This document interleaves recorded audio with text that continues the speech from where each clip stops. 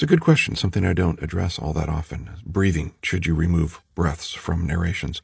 My editor minimizes them. They can be intrusive, so you want to minimize intrusive breaths or eliminate them when necessary.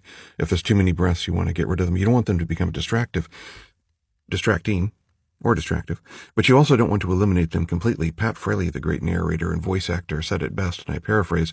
He said, breathing is the subliminal heartbeat of narration.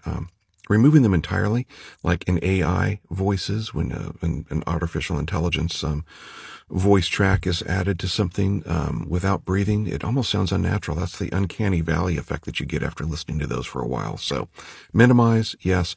Removing entirely, not a good idea in my book. So thanks for asking. Shortcast Club.